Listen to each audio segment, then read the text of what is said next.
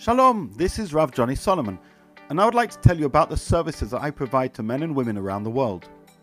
Firstly, if you have a she'ilah, a halachic query or a halachic topic you would like to learn more about as it applies to your life, and you feel that you don't have a Rav with whom you can discuss this question, I offer online halachic consultations. Secondly, if you have some theological or spiritual query, or if you're in need of some chizuk, I provide spiritual coaching. And lastly, if you'd like to learn about a particular Torah topic, I offer one-to-one learning. For each of these services, you can book an appointment for a small fee at my website rabbijohnnysolomon.com, which seamlessly, with the magic of Calendly, then appears in my online calendar. And within a few minutes, you'll receive a message with a Zoom link. Thank you for listening, and I look forward to talking with you.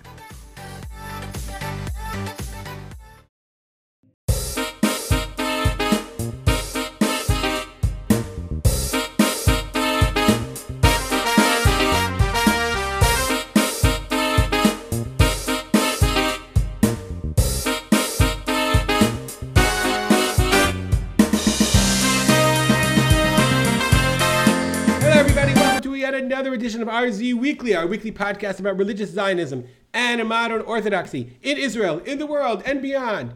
My name is Ruvain Spolter. I'm here with Rav Johnny Solomon. Hello, Rav Johnny. Hello, hello. Hello. He says it so softly, so gently.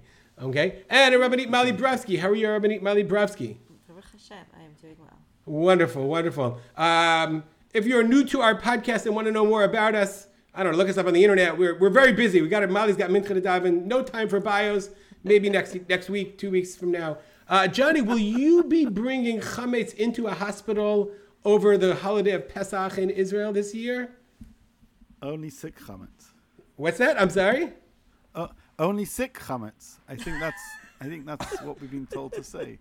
Only chametz that needs to be hospitalized. Meaning, I see. So if it's what if a dog wouldn't eat it? Then would you bring it in? Of course, I am joking and referring to the brouhaha that arose today, literally today. I mean, it's an ongoing brouhaha, but the idea of chametz on Pesach, the idea that Minister of Health Nisan Horowitz, he instructed the hospital, sends a letter to the hospitals in Israel, telling them not to enforce the rabbinate's, ban, edict, request that when people enter hospitals on Pesach, that they should be checked for chametz. Maybe they are carrying in their bags either a weapon or contraband chametz. So that when you would walk into a hospital, the guard would say, "Are you carrying any chametz?" Which, us Shomrei Torah found it endearing. So apparently somebody didn't find it so endearing, and they sued in the Bagatz in the Supreme Court. And Israel Supreme Court said you don't have the right to search people for chametz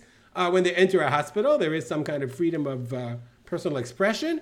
And Nisan Horowitz, the current health minister, who is a lightning rod of a figure in and of herself for other reasons we won't get into, sent a letter to the hospitals telling them, please do not enforce this rule, etc., etc. This caused a brouhaha, a firestorm in the government. And today, as we are speaking, Idit Silman from Yamina, she is from Naftali Bennett's party and was the head of the Knesset, Yoshevet Rosh HaKnesset. She sent a letter to Naftali Bennett saying, I am out. I just can't do it anymore.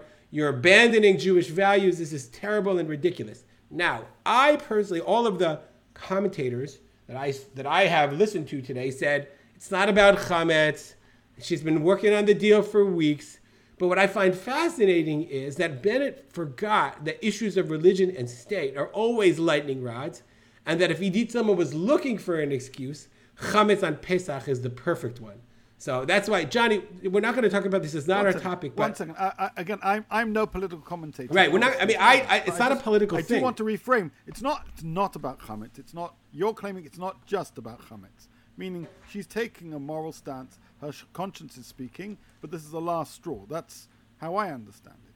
I don't even know about that. But whatever, fine. Meaning a lot of people, I believe that there are things like you that are mahuti. If she wanted to take a moral stand about things that are against her values, against Nisan, against Minister Horowitz, there are many things she could have done that gets the religious community up in arms, but she chose not to. And instead, she chose to make it about chametz on Pesach. And I think that's because there's almost near unanimity about chametz on Pesach. It's so easy. Meaning, like, yes, who's in favor of chametz on Pesach? Molly, you have anything to add, or you just want to let it go? Just because we weren't planning on talking about this. The only reason I'm just pointing out to our listeners, the only reason we're kind of mentioning this at the beginning of our podcast is because it has affected the shape of the government, and who the heck knows what's going to be, which is why it's relevant and important, and why you're raising it. And you're bringing like kind of an ideological perspective, which I think is true. The only thing I'll add is that like it gets very. I agree with you that I think that the country shines best when things aren't mandated and they just happen naturally, right? And the question is like, what happens when you start to mandate things? Like Michael, I might have said before, I don't think there's probably, I wonder what the percentages of houses that don't have a Seder on Pesach night in Israel, don't have a mezuzah on the door, things like that, even Brit Milah. What would happen if you made a law that you had to have a Seder, you had to have a mezuzah, you had to have a Brit Milah? Like all of a sudden, once you mix religion and politics, it's a double-edged sword. Not quite sure how to deal with it. We've had conversations about this issue before. I think and I think the fact that you're raising it just shows how, this is a very sticky issue that has a lot of sides and a lot of facets. And this is not the first time it will rear its head. It won't be the last time, and I'm sure we'll have an opportunity. Right. I don't want to cut you off guard. The reason I brought it up, because it's almost Pesach, and we're in our pre-Pesach. Also, it affects the government. Like it literally affects the government. But it does not have a coalition without her. Right. No, it kills the government. But what's more interesting to me is like I heard an interview with Cheli Tropper yesterday, a minister of Knesset who's from a more liberal party, but he's religious. He's religious, and he's like, "What is the big deal? Like, stop asking people what they do." And most people are just respectful. It's not like they go into, like, they take out their Big Mac on Pesach in front of everyone. Right. And, like, that's really the perspective that you said. My point is that it serves as a lightning rod in the public sense, meaning it's so easy to rile people up about religion in Israel and to use it as an excuse, even if it's not really the real excuse. That's what I'm saying. And that's what's so interesting about life in Israel. It's a good point. It's like if all she wanted to do was leave and become Netanyahu's whatever she wants to become, she chose a good topic. That's basically right. That's my saying. Okay, On to our main topic. Our main topic today is a panel in the recent 929 conference that caused a tremendous brouhaha in the Jewish state. I mean, anything causes a tremendous brouhaha in the Jewish state, but this panel was particularly brouhaha-ish. I don't even know if that's a word, but brouhaha-y. I don't know, whatever. I don't think there is a word. I don't think. Well, we just made one up. Okay. That's right. Of course, the 929 initiative is an initiative started by Rabbi Benny Lau, among others, in order to encourage many, many people to study Tanakh. 929 is the number of chapters in the Tanakh, 929 chapters. It takes 929 days if you do a chapter a day. And this was a conference that marked the end of the third go-around, the second go-around? I think it's the third go-around. Yeah, the third. And so, and one of the panels during this conference was a panel on the fact that the Tanakh is the book of the major religions, and it included a rabbi, Rabbi Yuval Sherlow, included a priest, included an imam, but that really didn't get people up in arms. What got people up in arms was it was chaired by a very, very well-known media personality and television presenter named Lucy Arish. And the reason why Lucy Arish is well-known is, well, she was a popular presenter, and she's pretty well-known in the Israeli world, people who watch the media. But she was, I'm going to say it in quotes, I'm putting up air quotes for people watching on Channel 8. Okay, in air quotes, she was outed a number of years ago because she is married to a Jewish man. She's married to another media personality. And so the brouhaha began because many people, even I would say among the mainstream of the religious Zionist community, found it incredibly problematic that the moderator on a panel of Tanakh would be someone who's married to a non-Jew who's married to a Jew, who's i.e. intermarried. And this caused tremendous brouhaha, tremendous discussion on social media, especially Hebrew. It really didn't make its way to, I guess, the English Twitter sphere or Facebook sphere nearly as much as in the Hebrew, which is, I think, why it's relevant for us to discuss. So I'm going to ask Mali to take it over from here. Give us your impressions of the Bruha, and then share the information as you wish, and then we'll discuss.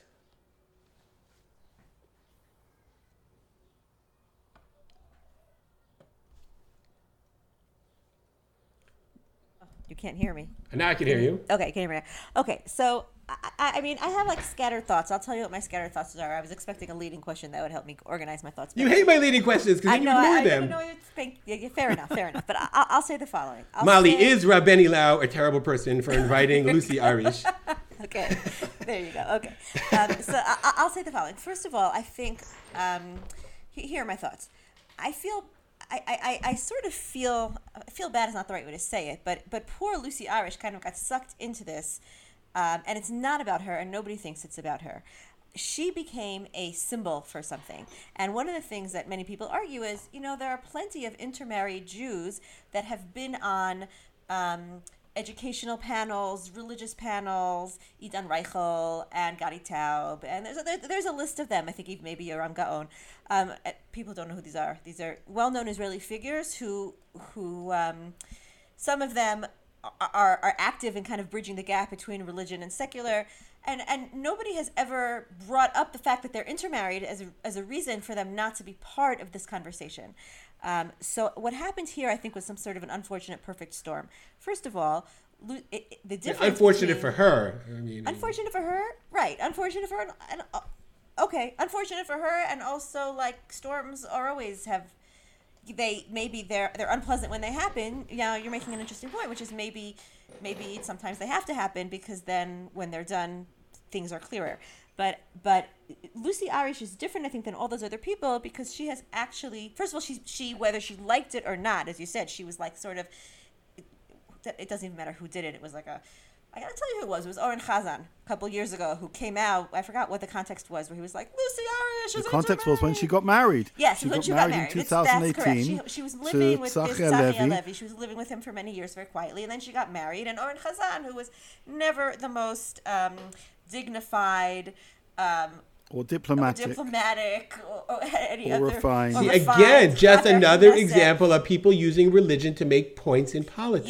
Yes. Well, he would use anything to get himself. Wasn't he the guy who took a selfie with what doesn't matter with Trump? Yeah, he took a selfie with Trump. That guy, is he still in the Knesset? What's that guy? I think he. No, I don't. Whatever. Anyway, that shows you the kind of guy he is. Like he would do anything for 15 minutes of fame. And he kind of created a drama around her. Now, the difference... One could argue that anyone in the public sphere would do anything for 15 minutes of fame. That's the I'm world in which we live. He's not one of the, in my personal, top 15 most respectable Israeli figures, okay? So he said this. He's counting off. I want to know who number 14 is. He's on the top of the 15. Okay, anyway. And the difference between her and some of the other people I mentioned is that she basically then said, yes, I am loud and proud, right? Meaning I am intermarried, and that's part of my liberalism. She's also Arab. Did we mention that she was Arab? And again, the fact that she's Arab, I think, always made her a symbol of Arab-Israeli or Arab-Jewish Israeli interactions in a very positive way. And I think in that way she's a very positive figure. But this piece of it, the intermarriage piece, I think that, again, she has every right to her position. But because she kind of isn't just another intermarried person, but because she became the symbol of the people who believe in intermarriage as part of the democratization of Israeli society, I think that's what makes her a flashpoint in particular. Now, let me just paraphrase. To Jews, she's a lightning rod in a sense, because on the one hand, she represents everything about our positive relationship with the Arab community and integration. But at the same time, we're like, yes, of course, we want you to have a great job and integrate with us, but we don't want to marry you. We don't want you to marry our sons. We just don't want that. Right. Unless you're a left-wing, liberal, democratic, progressive who says, that's so beautiful. Correct. Okay. So I think, now the next thing you said, I think, is also true, because what you basically said was that, I think that what this also kind of clarifies is that there's a group of rabbinic and public leaders who are identified with, I'd say, moderation, tolerance, discourse, right? And who felt that this was a bridge too far. And I think that what this exposed, and they were basically saying, you know what, I'm allowed to have my red lines, right? Some Avia Kohen, Rav Avia Kohen, Rav Ema Kohen. Other people, I think Rabbi Brandes even came out, meaning people who said like, and who are uncomfortable saying this is a bridge too far, right? These are people who had a very hard time saying this is a bridge too far, because these are people who, in general, people who were writing for 929, people who were who in general who are identified with the rabbinic establishment that is not the, I don't like the words right and left in this, because I think we're not, it doesn't map over Israeli and American, but again, I'll use the words more tolerant, less insular. I think those are fair enough words. And what they were saying was, 1 second, this for us is a red line. And I think that shows something quite interesting about Israeli society, which is that I think that Israeli society, or I would say the Dati Leumi world, right? This is something that we've talked about a lot on this podcast, which is that the world of the national religious camp, in a way, is a very, very big tent, and it hasn't bifurcated itself into mini tents, which has a lot of strength to it, right? And I think that's kind of wonderful. But at the same time, what sometimes can happen is, let's say somebody is farther, and again, now I'll use the word just because I can't have another word, farther to the left than somebody else, and he asks that person to participate in his organization. So in America, certainly in this world, in the more liberal left world, center left, people think 15 times about what is this going to say about me politically if I speak for this person's organization, right? And in Israel, in the Dati Leumi world, that doesn't really happen, or it hasn't really happened until now. Everybody's like, it's Torah, I'll speak, I'll say what I want. But this made people realize, wait a second, I can't do that. Because what's going to happen is that I'm going to start becoming identified with positions that I don't feel comfortable with. And so people are starting to wake up and say, on the one hand, I do want to be part of this tolerant tent. On the other hand, I do also want to say that it's okay that I have a line. This is my line. And I'm comfortable saying, for me, you have crossed the line. And the last point I want to make, and this really will be my last point, which is, for me, this raised it harkens back to the topic we discussed last, couple. Wait, Molly, you didn't go to the core issue. Do you think it's a problem? Okay, 1 second. So now I will obliquely address that issue. Obliquely, okay. I'll tell you why it's obliquely in a second. But the question of she asked you to ask, it's a direct question, and she's gonna. Okay. There you go. Okay. The whole question of how you learn and how you teach Torah, right? Which is interesting, right? Meaning, like the larger question of 929, I found it interesting that Mechelet Herzog, for example, didn't participate in the larger 929. They created their own parallel 929 on their website, and again, what does this have to do with? Remember our conversation about TikTok Torah? So to me, it's a similar conversation, which is the ability to say, you want to learn Torah however you want. You want to teach Torah however you want. I'm not the Torah police. I'm not going to tell anybody else how they want to learn Torah. But I am going to talk about how I'm comfortable learning and teaching Torah. And people, I think, recognizing that it's legitimate to say, I'm going to draw lines around the way I want my Torah to be disseminated, what platforms I want to put it on, and what the environment is. And again, the example for that would be Mechelet Herzog having its own 929, and a couple of people who have said now, if this is what 929 is, I wrote for 929 all in goodwill. I've read a couple of Facebook posts of people who have said that, and I'm not going to do it anymore. And I think that ability to say, the sociological piece about, with all the goodwill, we have a right to make lines and hold lines and define where we stand. And the other interesting question about Torah is for everybody, and everybody can teach Torah however they want, and we're not going to tell people to not learn Torah. But I, a teacher, right, again, whether it's Avia Kohen or Reuben Gaffney or anybody else, I still feel like I want my Torah to be, or even Amnon Bazak when he talked about 929 in general, and a very nice piece about this, when my Torah is going to be taught with a certain type of dignity, respect, Yirat Shamayim, certain values, and they're saying I feel comfortable. For the sake of Torah, I feel comfortable only teaching Torah in that way. Now, as to the question of what I think about Lucy Irish on that panel, I'm going to say I do not know, because on the one hand, I'm not going to get you up so all easy. Right, I'll tell you. Okay, so, and then I feel like I'm talking way too long, and we have to hear Johnny. I would say, like, my general netiyah would be like, I don't like censoring people, and like, she's a wonderful person, and like, it's a panel. On the other hand, I think Dafka, because I think this is a moment, the defining moment for the Dati Leumi world, where I feel like the issue here is that people feel like you're tricking me, and you're dragging me over a red line into a place where I don't want to go, and I have a lot of empathy for that. I think that when people don't stand their ground because they want to be nechman and they want to be nice and they want to micromanage and they want to think of the 1,000,001 excuses why in this particular case is not a case, people end up getting dragged in microscopic ways over lines, and they end up going too far. So at some point you do have to dig in your heels and draw that line in the sand. I would like it to be stated for the record that I still have no idea how you feel about it, but let's go to Johnny. Fair enough. We're coming back to you about this. Johnny, how do you feel? Okay, so do you? I'll ask the principle. Johnny, I'll ask you lechatchila, and I'll ask you b'diavad. I'll ask you lechatchila and b'diavad. Lechatchila, do you think it was appropriate for our Benny Lau to invite Lucy Irish, and I'm going to assume he's a very smart man and knew exactly what he was doing, to invite Lucy Irish to be the mancha, to be the whatever it's called, the moderator at this panel, at this one, and number two, after the brouhaha, had you been invited, I don't know, accepted or whatever, would you then have said, no, I have to pull out of 929 because of it? Lechatchila b'diavad. Okay, I'll answer both those questions directly.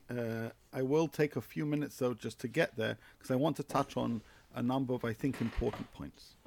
I want to talk briefly about 929, then I want to talk about Lucy, then I want to talk about that particular panel, and then I think perhaps you'll get an idea of where I stand. So first and foremost, 929 is a success.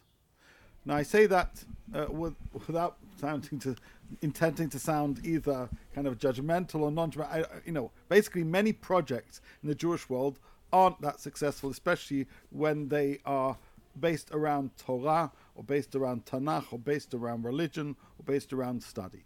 929 was a vision to give back the average Israeli public, the non-religious Israeli public, a feeling of ownership of Tanakh. That was very clear from the outset, and it continued, and it's grown, and it's changed over the last 10 years. Because a project that lasts about a decade changes with the people it's trying to serve, because also the people who are writing for it are reflective of the people who are reading it.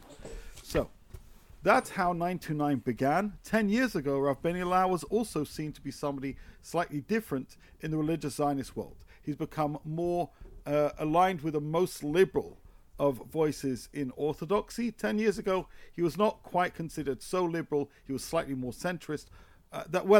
He was seen to be that way, whether or not he was, that's not really the point. So the organization has changed, and the voices involved in the project have changed. But still, it was a huge conference. I watched a number of clips ahead of our conversation today. And so you have a religious program that's lasted a good amount of time and is a success. And for the religious Zionist world, you look at this and you say, is this ours or not? Because originally a lot of the voices involved were aspects of the religious Zionist world, although certainly slightly more liberal voices. It was already known from the outset that there was going to be a certain edginess about this project in how certain stories are taught. And Amnon Bazak, in his most recent piece, said a number of them crossed the line. And we know over the last decade, some people have written quite critical pieces and taken quite a critical stand on the project, which they totally can, and it makes complete sense given where they stand. So before we begin by talking about Lucy and the panel, we need to ask ourselves, what is this project? It's a project about the average non-religious Israeli feeling connected to the Tanakh, which for a certain amount of time prior to this, they were feeling a sense of disconnect. Disconnect that Tanakh was not being featured in the average secular event where 30, 40 years ago it was. I think I've mentioned 30-something years ago, my secular Israeli cousin had a bat mitzvah. Everyone got a Tanakh and the verses recited. When I was at the bar mitzvah of a cousin just less than 10 years ago, almost no Tanakh was mentioned. So there's been trends in Israel, and not good ones, in terms of place of Tanakh, and Rav Benny has been trying to shift that. However, those voices and that means of presentation, the kind of media that it harnesses, don't always align with the slightly more, shall we say, right-wing or conservative, positions in the religious Zionist world. And that tension has always existed, and over time it's developed further because of the project, because of the population, and because of its authors. That's point number one. So there's 929 already has had lots of conversations around it, and it's changed. Point number two is Lucy Harish wrote a post for 929 in 2015 as an Israeli Arab who has a good understanding of Jewish culture and living, who has been on the news for many, many years, and many times we've listened to her. We don't always agree with her, but many times we have. And so she authored a piece, in fact, about the Mishkan in 2015. She was an author for 929, and already for some years previously, she was attracted to the project. This is significantly before she married Tzachi Halevi. So you have an Israeli Arab who says, I too want to feel a connection to the Tanakh because I'm an Israeli. I see the Tanakh being the book of the Jewish people, and I'm proud to be a citizen of the Jewish state. So that once you understand that, and 929 is this project that's evolved over time, and Lucy Harish has been somebody who's been involved in the project for quite some time, proudly, way before she married Tzachi Halevi. And then you look at the panel. What is a panel? It was a final panel of the day. It was an interfaith panel, okay? Let's be clear. You had a representative of Muslims, of Druze, of Jews, and of Arabs. Very, very transparent, nothing hidden there, very clear about its goals and the kind of conversation it wishes to have. And who is moderating it? Lucy Harish. So if we want, we can say, as many people have said, she's Semilit Bolalut, right? She is a symbol of assimilation. But one second, she was a fan of 929 way before she married Tzachi Halevi. She wrote a piece way before. So to take that view, I think, is to be intellectually dishonest about both the project, her role in it, her pride of being a citizen of the Jewish state. So then it really becomes a question of, notwithstanding her support of the project and involvement in the project and the evolution of the project and the tensions involved in the project, should she still have been invited, given the fact that 4 years ago she married somebody Jewish, even though her commitment and her interest in 99 goes way back much further than that? And my general feeling is one shouldn't be seen to have anything to do with the other, because her record speaks more volumes than her marriage. Now you may well say, well, she said things about her marriage, and I say, I hear that. But also, what's the nature of this panel, the final one? There were many different panels. There wasn't a singular panel. This particular panel was about interfaith, was about how people of different faiths and backgrounds living here in Israel connect to the Tanakh, which kind of makes her a really interesting voice. Somebody who is very proudly Jewish, somebody, by the way, who was very proudly what? By Palestinian, very proudly Israeli, I'm sorry, it's a Freudian slip. Somebody who maybe a little too Freudian.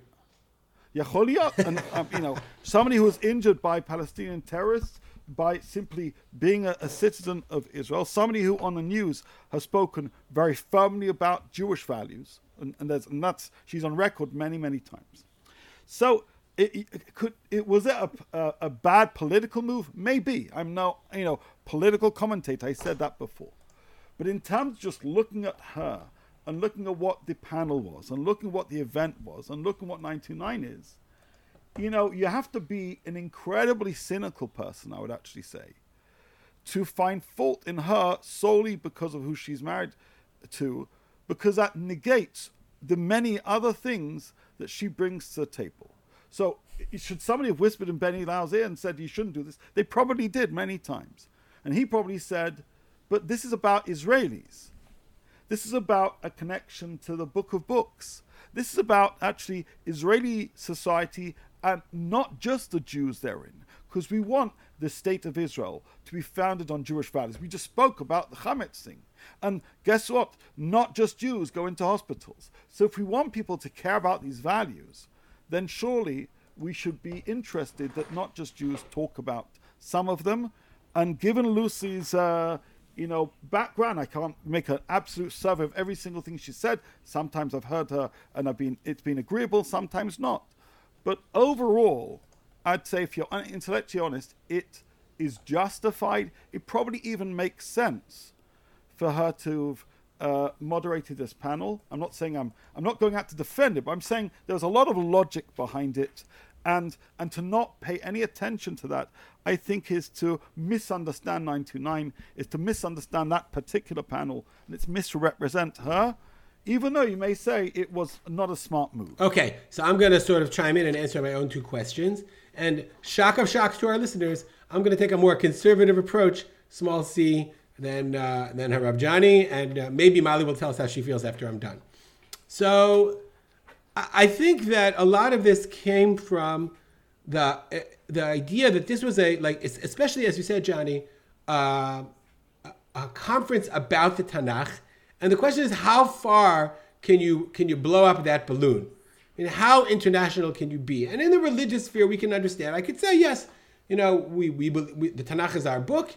And then, the Muslims, ostensibly in the Christian world, they also see it as an important religious book, and they relate to it in that sense. But that's not the question of whether you invite someone who's intermarried to moderate that panel. That's not the question. The question then becomes, we call ourselves the people of the book, right? And when we say the people of the book... Actually, the Quran calls us. Let's not forget that. Okay, well, the world calls us the people of the book. And when they say the people of the book, what they mean is... And that we book. Call ourselves that. We call ourselves Am HaSefer. Israelis certainly do. No, I'm all aware of that, but the origin of that term, it's important to be honest. So then that goes to the question of, right, what is that book? I mean, is it a book, as you said, about Jewish culture and Jewish history, or is it the essential book of our identity as a people, our story? It takes us back to who we are, our values, everything that we hold dear. I mean, between you and me, I happen to think the book is holy. It's not just a cultural book. It's not just a religious book. And I think one of the things that make people a little bit uncomfortable, and the reason why Herzog made its own 929, as Molly mentioned, full disclosure, I worked for Michlelet Herzog. I do not speak for them. I speak for me. Okay, is exactly that point. It's because there's a limit beyond which someone can say, I teach Tanakh, when that Tanakh, it's my holy book. And we've had very similar discussions with regard to Gemara. It comes up all the time when we talked about TikTok Torah. This is my book. It's not just a book. It's not just an important book. It's not just a historical record or a story about kings. It's a story about mitzvot and values and Torah and Kedusha. And that's what makes us the people of the book. It's not because we read it, but it's because of who we're supposed to be. And so therefore, when you want to bring it back to the Jewish people. But if you bring it back to the Jewish people in such I would say, an open-minded way, in such a non-committal way that really belongs to everyone, it has all the values, and everyone can learn it anyway, then at some point you say to yourself, that's not the book that I'm talking about. That's not my book. That's not the book that I want to represent. And therefore, I think, like you said, John, I think you're right. 929 has always sort of stretched the boundaries. But where's your line? At what point do you say, no, 1 second. This is our book still. This is still my book. And even though I'm open and I understand you want to learn it in your way and this group will want to learn it in that way, nonetheless, when I do my thing, not a group that I don't agree with, when I do my thing, when I make my conference, and when I do this central conference representing the Jewish people, what do I choose to highlight? And I don't think people were looking for a fight. I really don't. But I think they said to Rabbeinu Lau, Ad Khan, you know what I'm saying? We do not agree, and I think justifiably so. And I think that I would have, I'm not invited to conferences, I'm not a big speaker, but I think I would have pulled out because I would have said no, because if I don't, then what does that say about how I relate to this book, how I relate to Tanakh, how I see people using my holy things? And now I can, on the one hand, encourage 929 to do the things that it does and to allow anybody to learn it in any way they want. But what do you do as the organizer? How do you see it? And if you take Rabbeinu at his word, we didn't even think about that with Lucy Irish. That's even more problematic. You know what I'm saying? That's achat kama v'kama. I just want to interrupt, and I think I was yes. quite clear Johnny interrupted me. Go ahead. Yeah. Right. No, but you've made an interesting point about what does it say about our book. But let's take an average scholar of Herzog, right? Nameless may they be. In the footnotes of some of their exceptional books on Tanakh, they're quoting non-Jewish scholars. No, not non-Jewish scholars, but they never, Johnny, they never forget. At least in I would like to think. I'm not going to speak for Herzog again. I speak for me. They never forget. I'm using Herzog as an example. Good. Of course, I'm in not. Herzog, we never forget. We never forget that the Tanakh is the Sefer Shel Ha'am HaYehudi. It's not Ha'am HaYisraeli. It's the Jewish people. So you can find scholarship. You can find scholarship, and you can find, but we use it specifically in order to bring out the Jewish national, religious, spiritual identity. All of those things. And when you forget that, and it becomes everybody's book, and the President of the United States is having a Seder because a Seder is just a night about freedom. It's not a night about Yetziat Mitzrayim. It's not a night about Geulat Am Yisrael and HaKadosh Baruch Hu. Then you've universalized Jewish values to the point where they're meaningless. And that's where you say, Ad Kan. Mali. Yes, I agree. I agree with a lot of what you said, Johnny. First of all, it reminds me of Rav Soloveitchik on confrontation. Johnny or me? You, Ruby. Did I say? You said Johnny. Another Freudian said. Thanks for a second there. No, I did actually, Johnny. You made a. I'm not saying this is good or bad. I'm saying let's be honest about what this is all about. I agree with you, but as you said, it's changed and it's been stretched and stretched and stretched.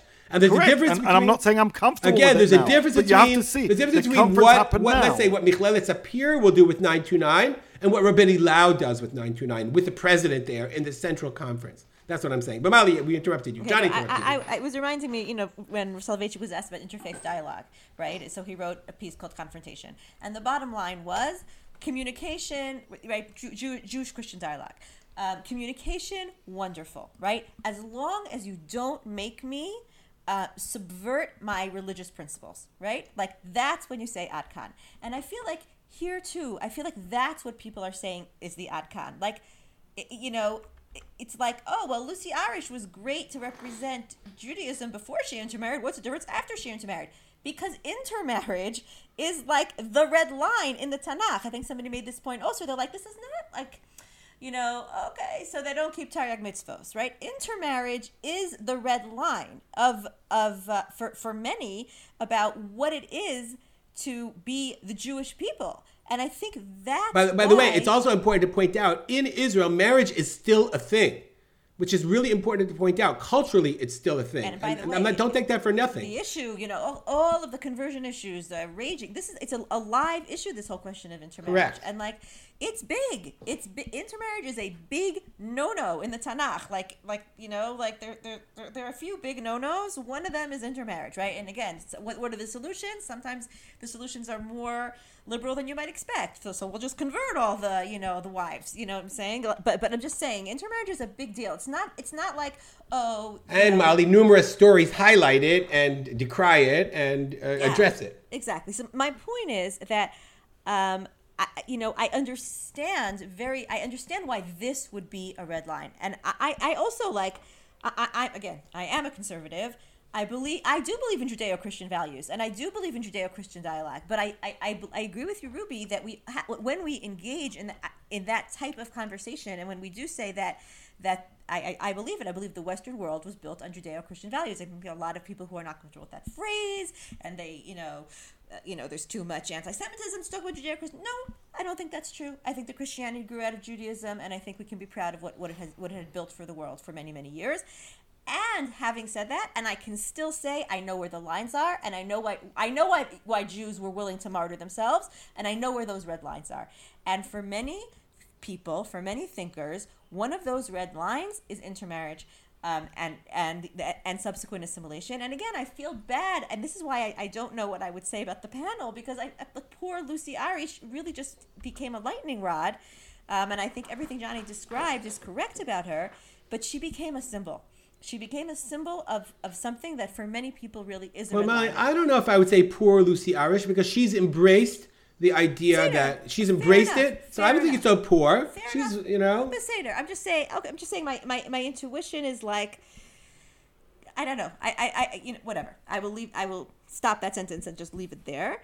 Really, but I think. But I will say that, like, I do respect and understand why she, as a person, and again, I'll tell you why it's sensitive to me, because, like, I think this is why it was so sensitive and difficult for many people, because when you find a person who symbolizes all the wonderful things that Johnny said, an Arab who is willing to have this very respectful, open dialogue, and wants to be part of Israeli society, because that's another really red flashpoint in Israel. And as we know, we're in another wave of terrorism, and I think last year's in Israeli Arab riots raised this question for a lot of people, right? This whole question of, like, how do Israelis, how do we relate to our Arab minority? And so Lucy Arish is like somebody, she's like exactly the person that we want to be dialoguing with, right? She's somebody who's, okay, Ruby's, but at least there's dialogue. I don't have to agree with everything she says, but she's willing to engage with the issues, right? And I think people are very hesitant to kind of shut that down. And I think that's also part of this. Like, people are uncomfortable wanting to shut down a person like that.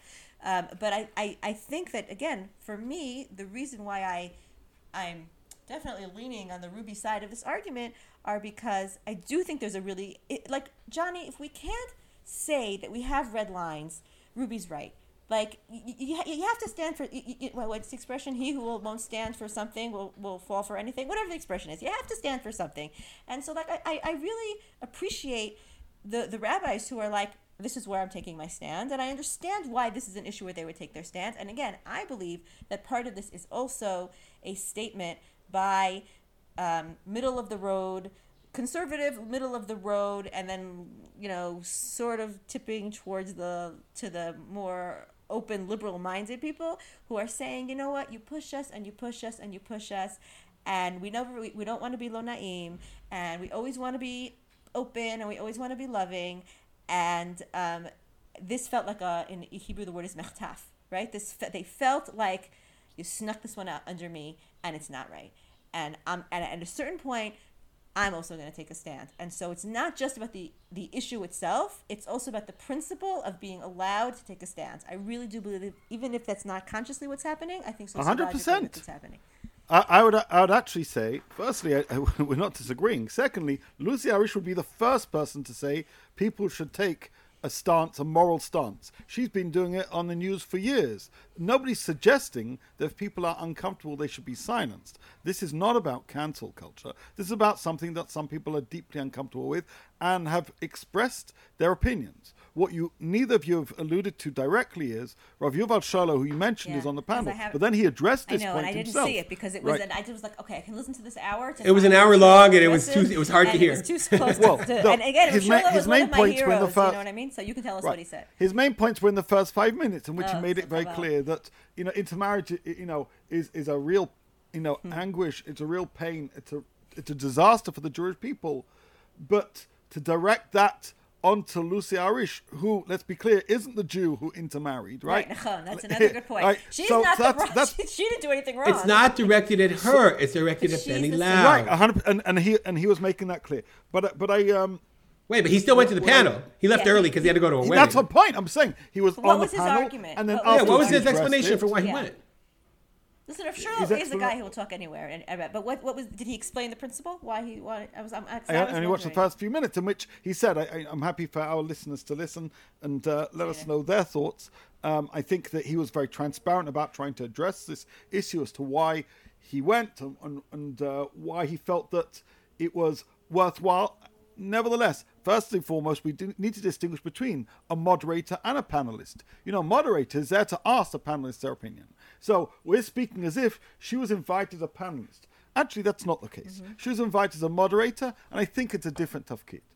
And thirdly, I want to go back to Ruby's distinction because I think it's important. Because the way 929 has become, and I'm not saying I'm comfortable with it, in no way. I'm simply being honest about seeing how this organization has developed, and to pretend otherwise is to kid yourself.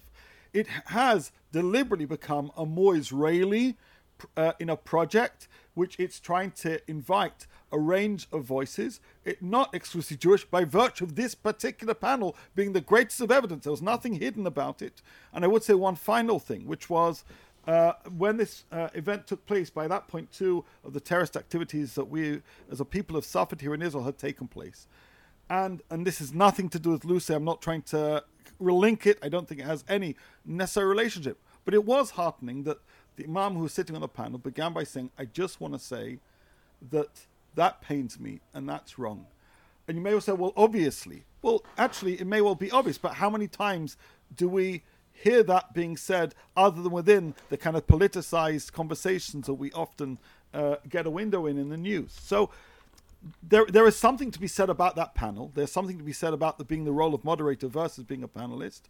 And I think it's worthwhile listening to what Rav Sherlow said himself, and also noting that there's a difference between Lucy Arish and Tzachi Halevi, and let's not shoot necessarily the messenger who will be the first to say you need to speak up for your morals and your values.